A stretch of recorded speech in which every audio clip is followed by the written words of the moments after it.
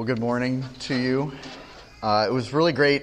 Some of you I got to meet last week when I was able to come out, and I'm just so thankful to be here again with you. Thank you for being those of you I met, just so caring and kind to me last week, and to Joshua as he was here. And it is so neat that there's so many places you can go to where we share together a love for God and for His Word. And so it's just a joy to be with you this morning. As you picked up on, we're going to be in 1 John, starting in chapter 2, verse 28. So we're going to start. If you have a Bible, I'd really invite you to get that out, because I'm going to read it again, and I'd like you to follow along, because we're going to look at what it says. We're going to, hopefully I can bring some clarity to some of the confusing parts of this passage. John is a very confusing writer at times, but this passage, God has so much good for us in it. And so I invite you to get that out. 1 John chapter 2, verse 28. So let me pray. I'll pray after I read the text. Let me read it again, and then we'll pray together and get into it. Okay? So 1 John 2, verse 28. And now, little children, abide in Him, so that when He appears, we may have confidence and not shrink from Him in shame at His coming. If you know that He is righteous, you may be sure that everyone who practices righteousness has been born of Him. See what kind of love the Father has given to us, that we should be called children of God. And so we are. The reason why the world does not know us is that it did not know Him. Beloved, we are God's children now, and what we will be has not yet appeared. But we know that when He appears, we shall be like Him, because we shall see Him as He is. And everyone who thus hopes in Him purifies himself as He is pure. Everyone who makes a practice of sinning also practices lawlessness. Sin is lawlessness. You know that He appeared in order to take away sins, and in Him there is no sin. No one who abides in Him keeps on sinning. No one who keeps on sinning has either seen Him or known Him. Little children, let no one deceive you. Whoever practices righteousness is righteous, as He is righteous. Whoever makes a practice of sinning is of the devil, for the devil has been sinning from the beginning. The reason the Son of God appeared was to destroy the works of the devil. No one born of God makes a practice of sinning, for God's seed abides in him. And he cannot keep on sinning because he has been born of God. By this it is evident who are the children of God and who are the children of the devil. Whoever does not practice righteousness is not of God, nor is the one who does not love his brother. All right, would you pray with me? Father, once again, we come to you together and pray to you because we know that you have good for us. And because we've come to love you. We've come to understand what you have done for us in Christ on the cross and in His resurrection to bring us hope. Hope of no condemnation. Hope of forever being with you. And hope of seeing you and becoming like you. And God, I pray that this morning you would bless this time. Just be with us in a way that we can understand your word very well, and that it wouldn't just be knowledge, but it would sink deep into our hearts and our lives. God, we know you have good for us. We know that you love us. And so, God, we just pray for that to be apparent in the way that you care for us through your word this morning. It's in Jesus' name I pray. Amen. So are you and I on point in following Jesus? This is kind of a tough question because there are a lot of voices in our lives that would say, no, the way you're following Jesus is missing it in some way. See, some voices in our life might say, well, you are a little bit extreme to be taking this Jesus guy as seriously as you are. You're giving your life to him. Every week you show up to gather with a bunch of other people. This is too serious. Are you taking him for too much? Have you ever felt that way, where it's like a challenge of, man, you're making a big deal out of who Jesus is? But the reality is that there are other people who make it sound like we haven't gone far enough in what it means to follow Jesus. And they would put it more like this, like, well, you seem to be holding to the Bible, but back then they didn't know a lot of things that, we know now, and you're sticking with what the Bible says.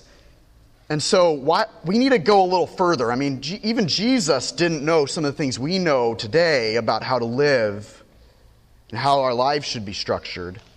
And so they imply we haven't gone far enough. We need to progress past what God has told us. We need to keep going further in one sense with what it means to be godly or live a right life. And I bet if I went around this room, I think that many of us would have stories of people in our lives who've either bought into that way of thinking or have challenged us in one of those ways of thinking. What's interesting is in John's day, when he wrote this letter to a small church of believers, the situation was actually really similar to that. You see, in that church, as you heard last week, there were people in the church who had been a part of the church but now had left the church. Remember in 2:19, he says, "They went out from us, but they weren't of us. For if they had been of us, they would have continued with us.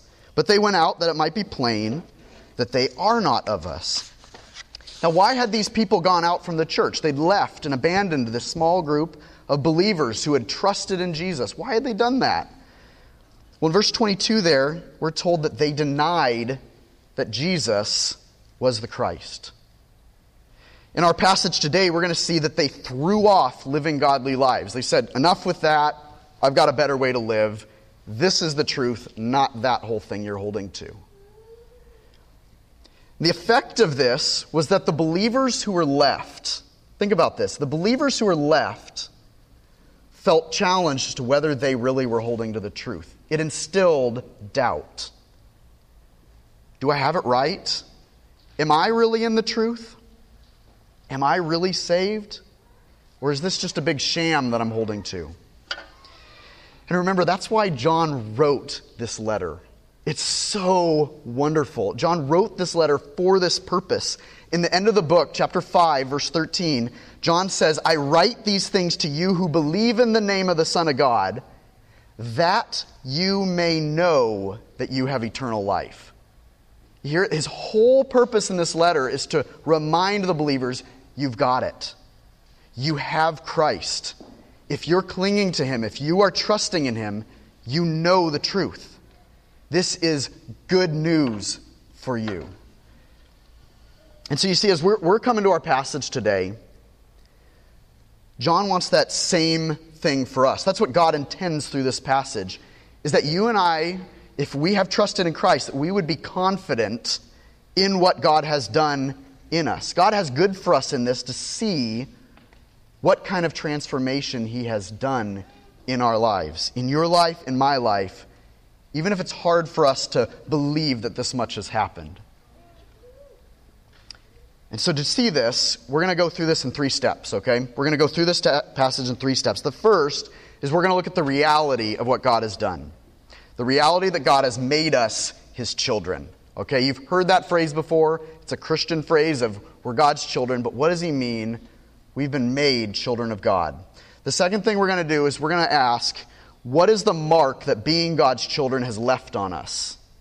In other words, if we're His children, what does that change about us? What has that done to us? And John makes really clear God has done something very powerful in our life if we have become God's children. And finally, we're going to look at what the calling is. What is it? What are we called to in light of all this? And as we heard earlier shared when we were praying over this is so good. We're called to abide.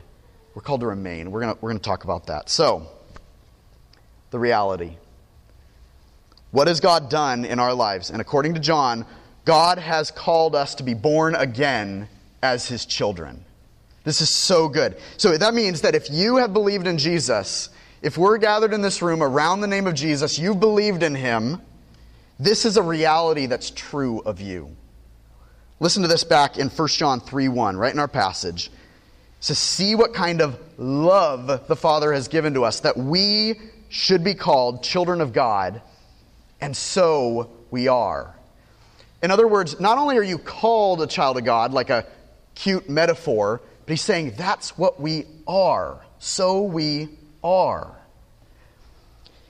Throughout this passage, John keeps bringing up another phrase that talks about this. He keeps talking about the idea of being born of God. And it's a picture of us having what is fundamental about us being changed because of this idea of being born again, or a new birth, or God having brought about a new reality to our hearts.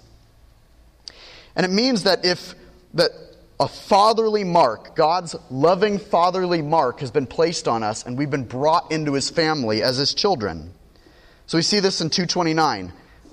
If you know that he is righteous, you may be sure that everyone who practices righteousness has been born of him, meaning born of God. Again in 3:9 and 10, he says, no one born of him makes a practice of sinning. For God's seed abides in him. He cannot keep on sinning because he has been born of God. And by this it's evident who are the children of God and who are the children of the devil. Whoever does not practice righteousness is not of God. So here, this is what God has done. He's made us his children. He's caused us to be born of him. And that means that if we're in Christ, that's who we are. Which begs the question, how do we become one of those children? I trust that many of you know this deeply, but my goodness, it has to be clear to us. It has to be so clear to us, because to John, this is like the question. We become, according to John, to use his language, part of God's family by trusting in Jesus. Some of you know the story of Jesus and Nicodemus from John chapter 3, which is another writing of the same John, but where he's describing Jesus' life.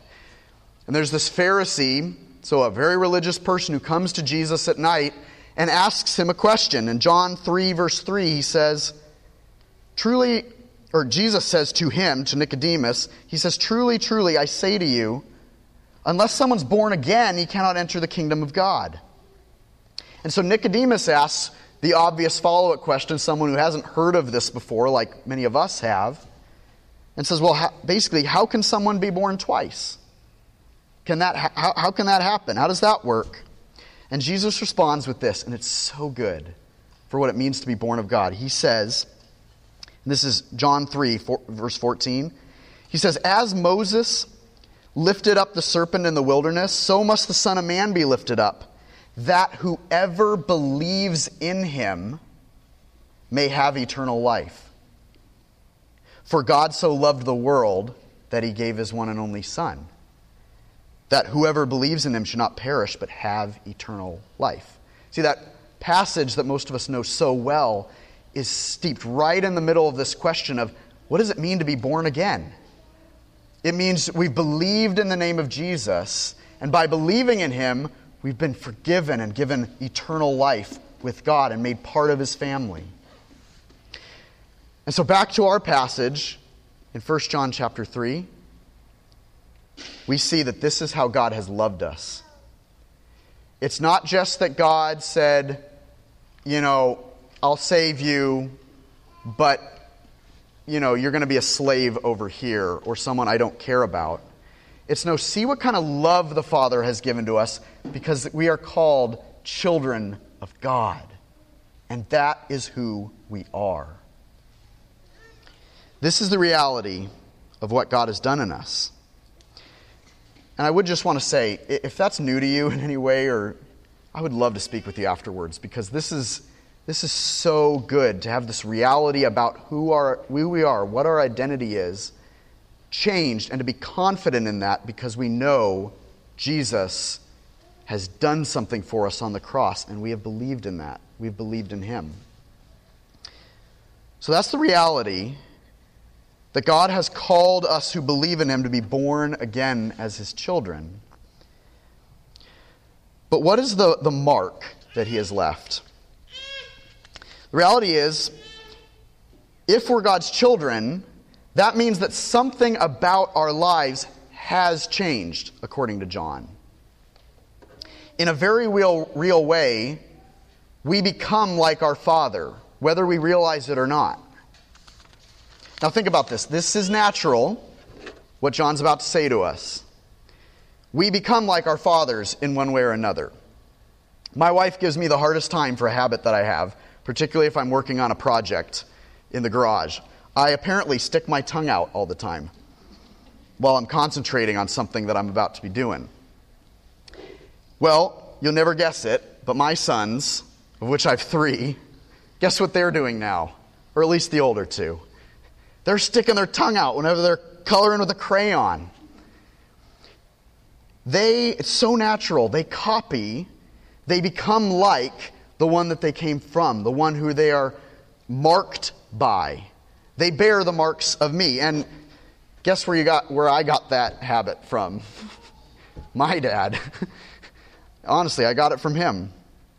You see, it's so natural and so in our nature to become like our fathers. And not just in silly habits like that. Not just in silly ways, but in real, tangible, and even unconscious ways. We're shaped by our parents. Some of them are genetic, like how we look, right? Some are temperamental, like how we respond to stress or other factors in our life. And throughout the times of the Bible, this idea of being the son of someone carried a lot of weight. It meant that if you were the son of someone, you were marked by them, and your actions were to reflect who your father was. It was far more understood as a natural and important thing that was your marking. You even read in the Old Testament, he's the son of so-and-so. That marking was there for a reason. So how have we been made like our Heavenly Father if we're His children? What's the mark that He's left? Well, according to John, the mark He's left is we have been changed to be righteous. Now bear with me for a second, because this sounds really hard to hear, but listen carefully again to what John says. In 2:29 he says, "If you know that He is righteous," referring to God, "you may be sure that everyone who practices righteousness has been born of Him." So, in other words, becoming like our Father, we now do righteousness. We practice righteousness. We are marked by a practice of life that is like God in righteousness. Not only that, but John goes on to say that we stop continuing in sin. And this is where, trust me, this is hard to hear, because it's like, wait, how does that fit? We'll get to that. But he says in 3:6, he says, "No one who abides in Him keeps on sinning." No one who keeps on sinning has either seen Him or known Him. And then he says in the next verse, verse 7, he says, "Little children, let no one deceive you." Don't get this wrong. "Whoever practices righteousness is righteous as He is righteous." And then in verse 9, he says again, "No one born of God makes a practice of sinning. For God's seed abides in him, and he cannot keep on sinning because he's been born of God." Now, I hinted at this, but watch where your mind just went as you hear that. Because if you're like me and been raised in the church, you're probably thinking, like, how can that be true? How can John say that I don't continue sinning? I stop that. Because in my life, I don't know about you, but it seems hard to believe that could be something John would say. Like in my life, there was a time where, I certainly would stop something thinking I'm going to trust Jesus, but the more I've walked with him, it seems like the more aware I become of certain sins or of ways that are sinful tendencies in the way I think or act or speak. Is that what John's saying? The reality is that's not what John means. John knows very well that true Christians like you and me can and do sin in one sense. You remember this from maybe a month and a half ago. I forget how long. If you remember this, in 1 John 1 and the beginning of 1 John 2, John talks about what it looks like for Christians to be in sin and to have committed sin. And he says, if we say we have no sin, we deceive ourselves, and the truth is not in us. If we confess our sins, he is faithful and just to forgive us our sins and cleanse us from all unrighteousness. If we say we have not sinned, we make him a liar and his word's not in us. And in the beginning of chapter 2, he says, my little children, I'm writing these things to you so that you may not sin. But if anyone does sin, we have an advocate with the Father, Jesus Christ the righteous. You see, John gets it. We sin. if we're Christians. There's a sense in which we do, and we have sinned. But there's Jesus who can forgive us. And later in chapter 5, he actually tells the church to pray for people in the fellowship who commit sin. Meaning the Christians in the church might mess up and sin against God at times. You see, John understands that Christians sin, but that's not what he means here in this passage. In this passage, he is talking about a very specific kind of sin. A kind of sin that a true Christian, I think you'll be joyful to hear this, doesn't actually continue in. And the hint that John gives us is in verse 4 of chapter 3. There's a little word there, lawlessness. That word is loaded. In 3:4 he says, whoever makes a practice of sinning also practices lawlessness. Sin is lawlessness. You see, John knows that although true Christians can and do sin, like your and my experience in life has been, there is a sense in which true Christians don't sin. Follow me carefully here. This is really neat. There's a sense in which Christians can't sin, at least in this way. That word lawless means rebellion, iniquity, being anti-God and his rule in our life. Any of that picture of lawlessness is not something a real Christian does. And this fits right in with the way John's been talking about Christians and non-Christians throughout the whole letter. You see, in this letter, John, like I said earlier, has been drawing a contrast between those who went out and who are not of the truth, and those who stayed in the church and are remaining in Christ and trusting in him and clinging to him for their salvation in their life.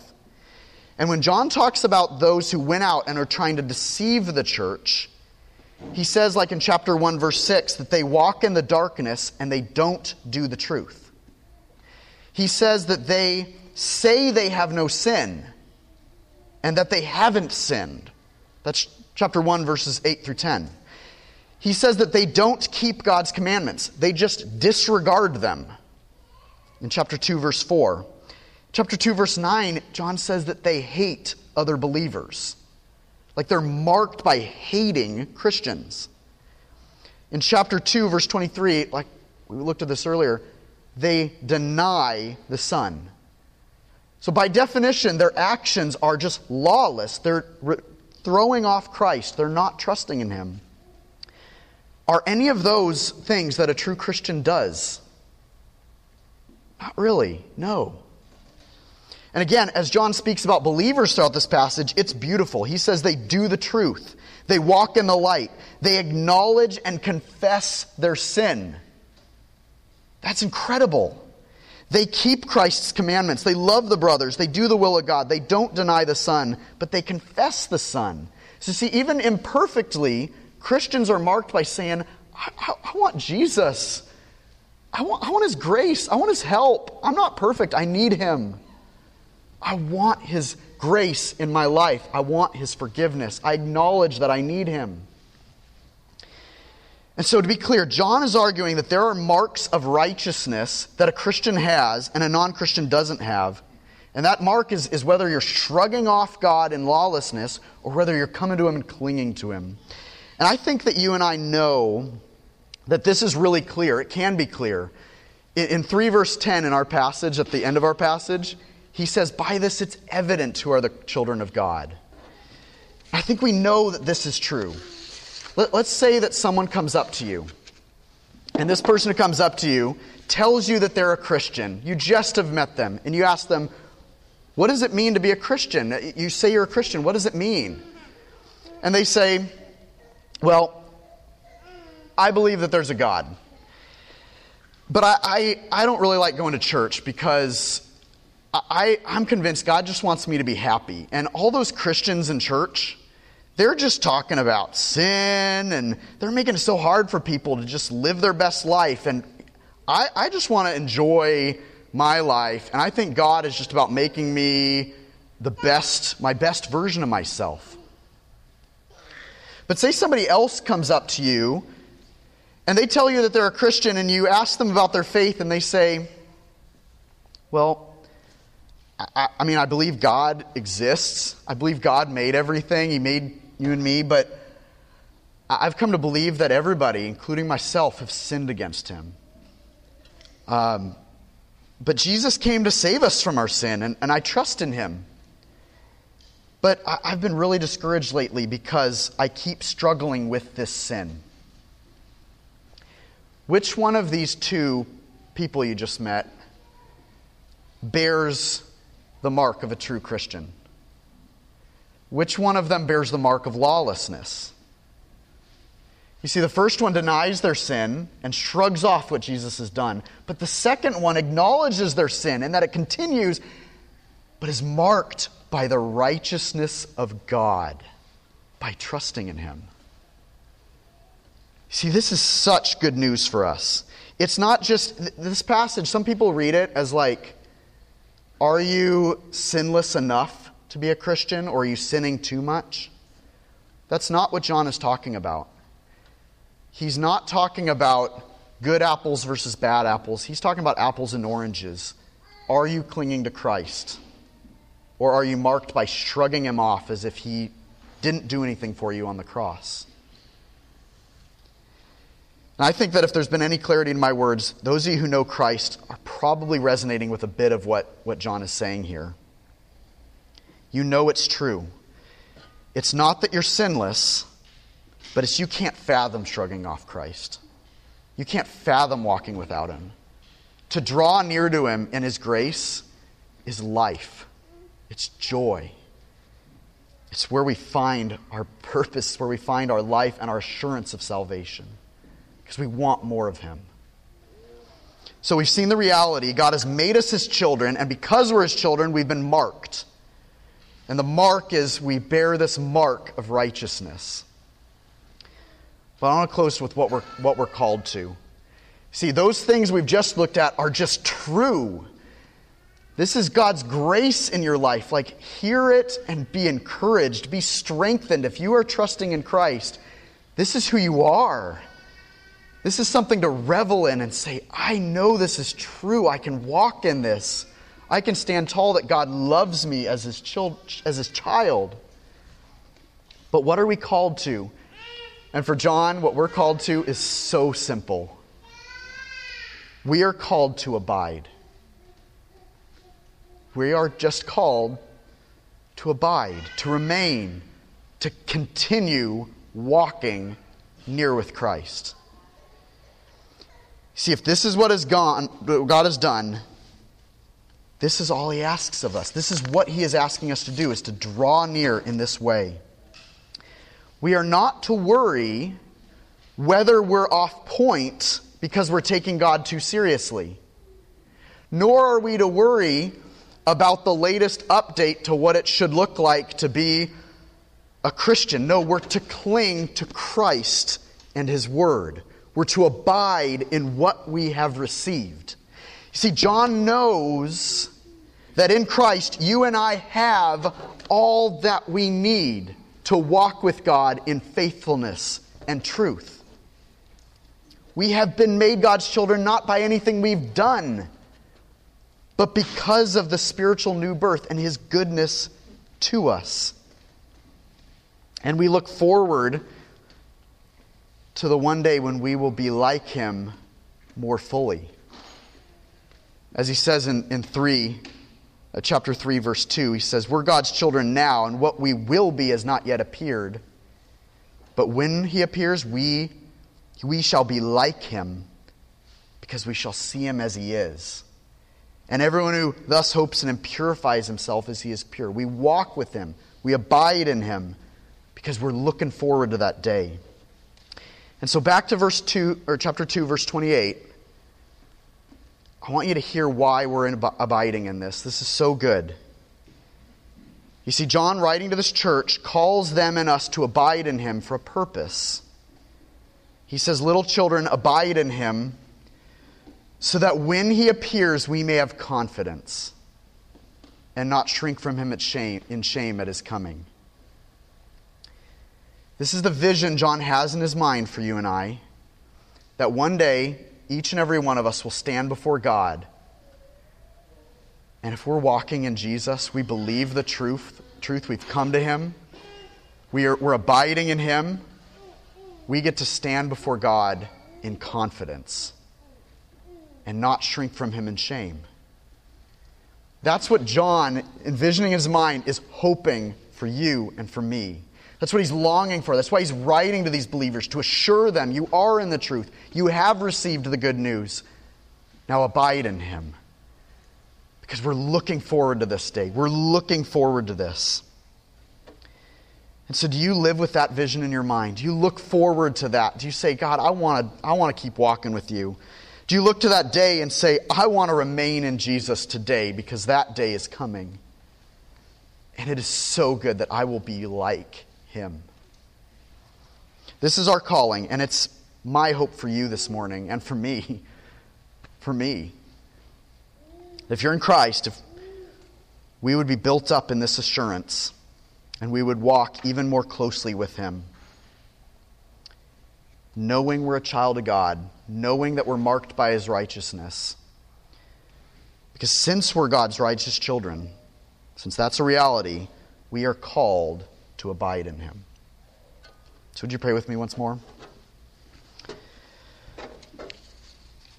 Father, I thank you for this text. I thank you that John is so passionate about seeing believers confident of what you have done in making us your children.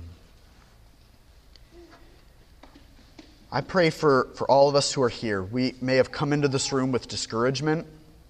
We may have come into this room with strife in our life from various things going on in family or work. We may be coming in questioning certain things about our relationship with you. Have we done enough? Have I prayed enough? What's going on with my relationship with you? God, I pray that you would warm our hearts to the assurance of what it means to have believed in Christ and to be abiding in Him. I thank you, God, that you speak to us with words like, this is how you've loved us. God, I pray that you would do that sort of good work in us, warming our hearts to your goodness, warming our hearts to your love for us. And I pray that we would go out from here and be walking in confidence as your children and living in such a way that is not marked by lawlessness, but is marked, as we are, in the truth of the gospel and the truth of clinging to you, God. God, we love you, and that's why this morning we gather to worship you and to just revel in this. And so we praise you, and it's in the name of Jesus that we pray these things. Amen.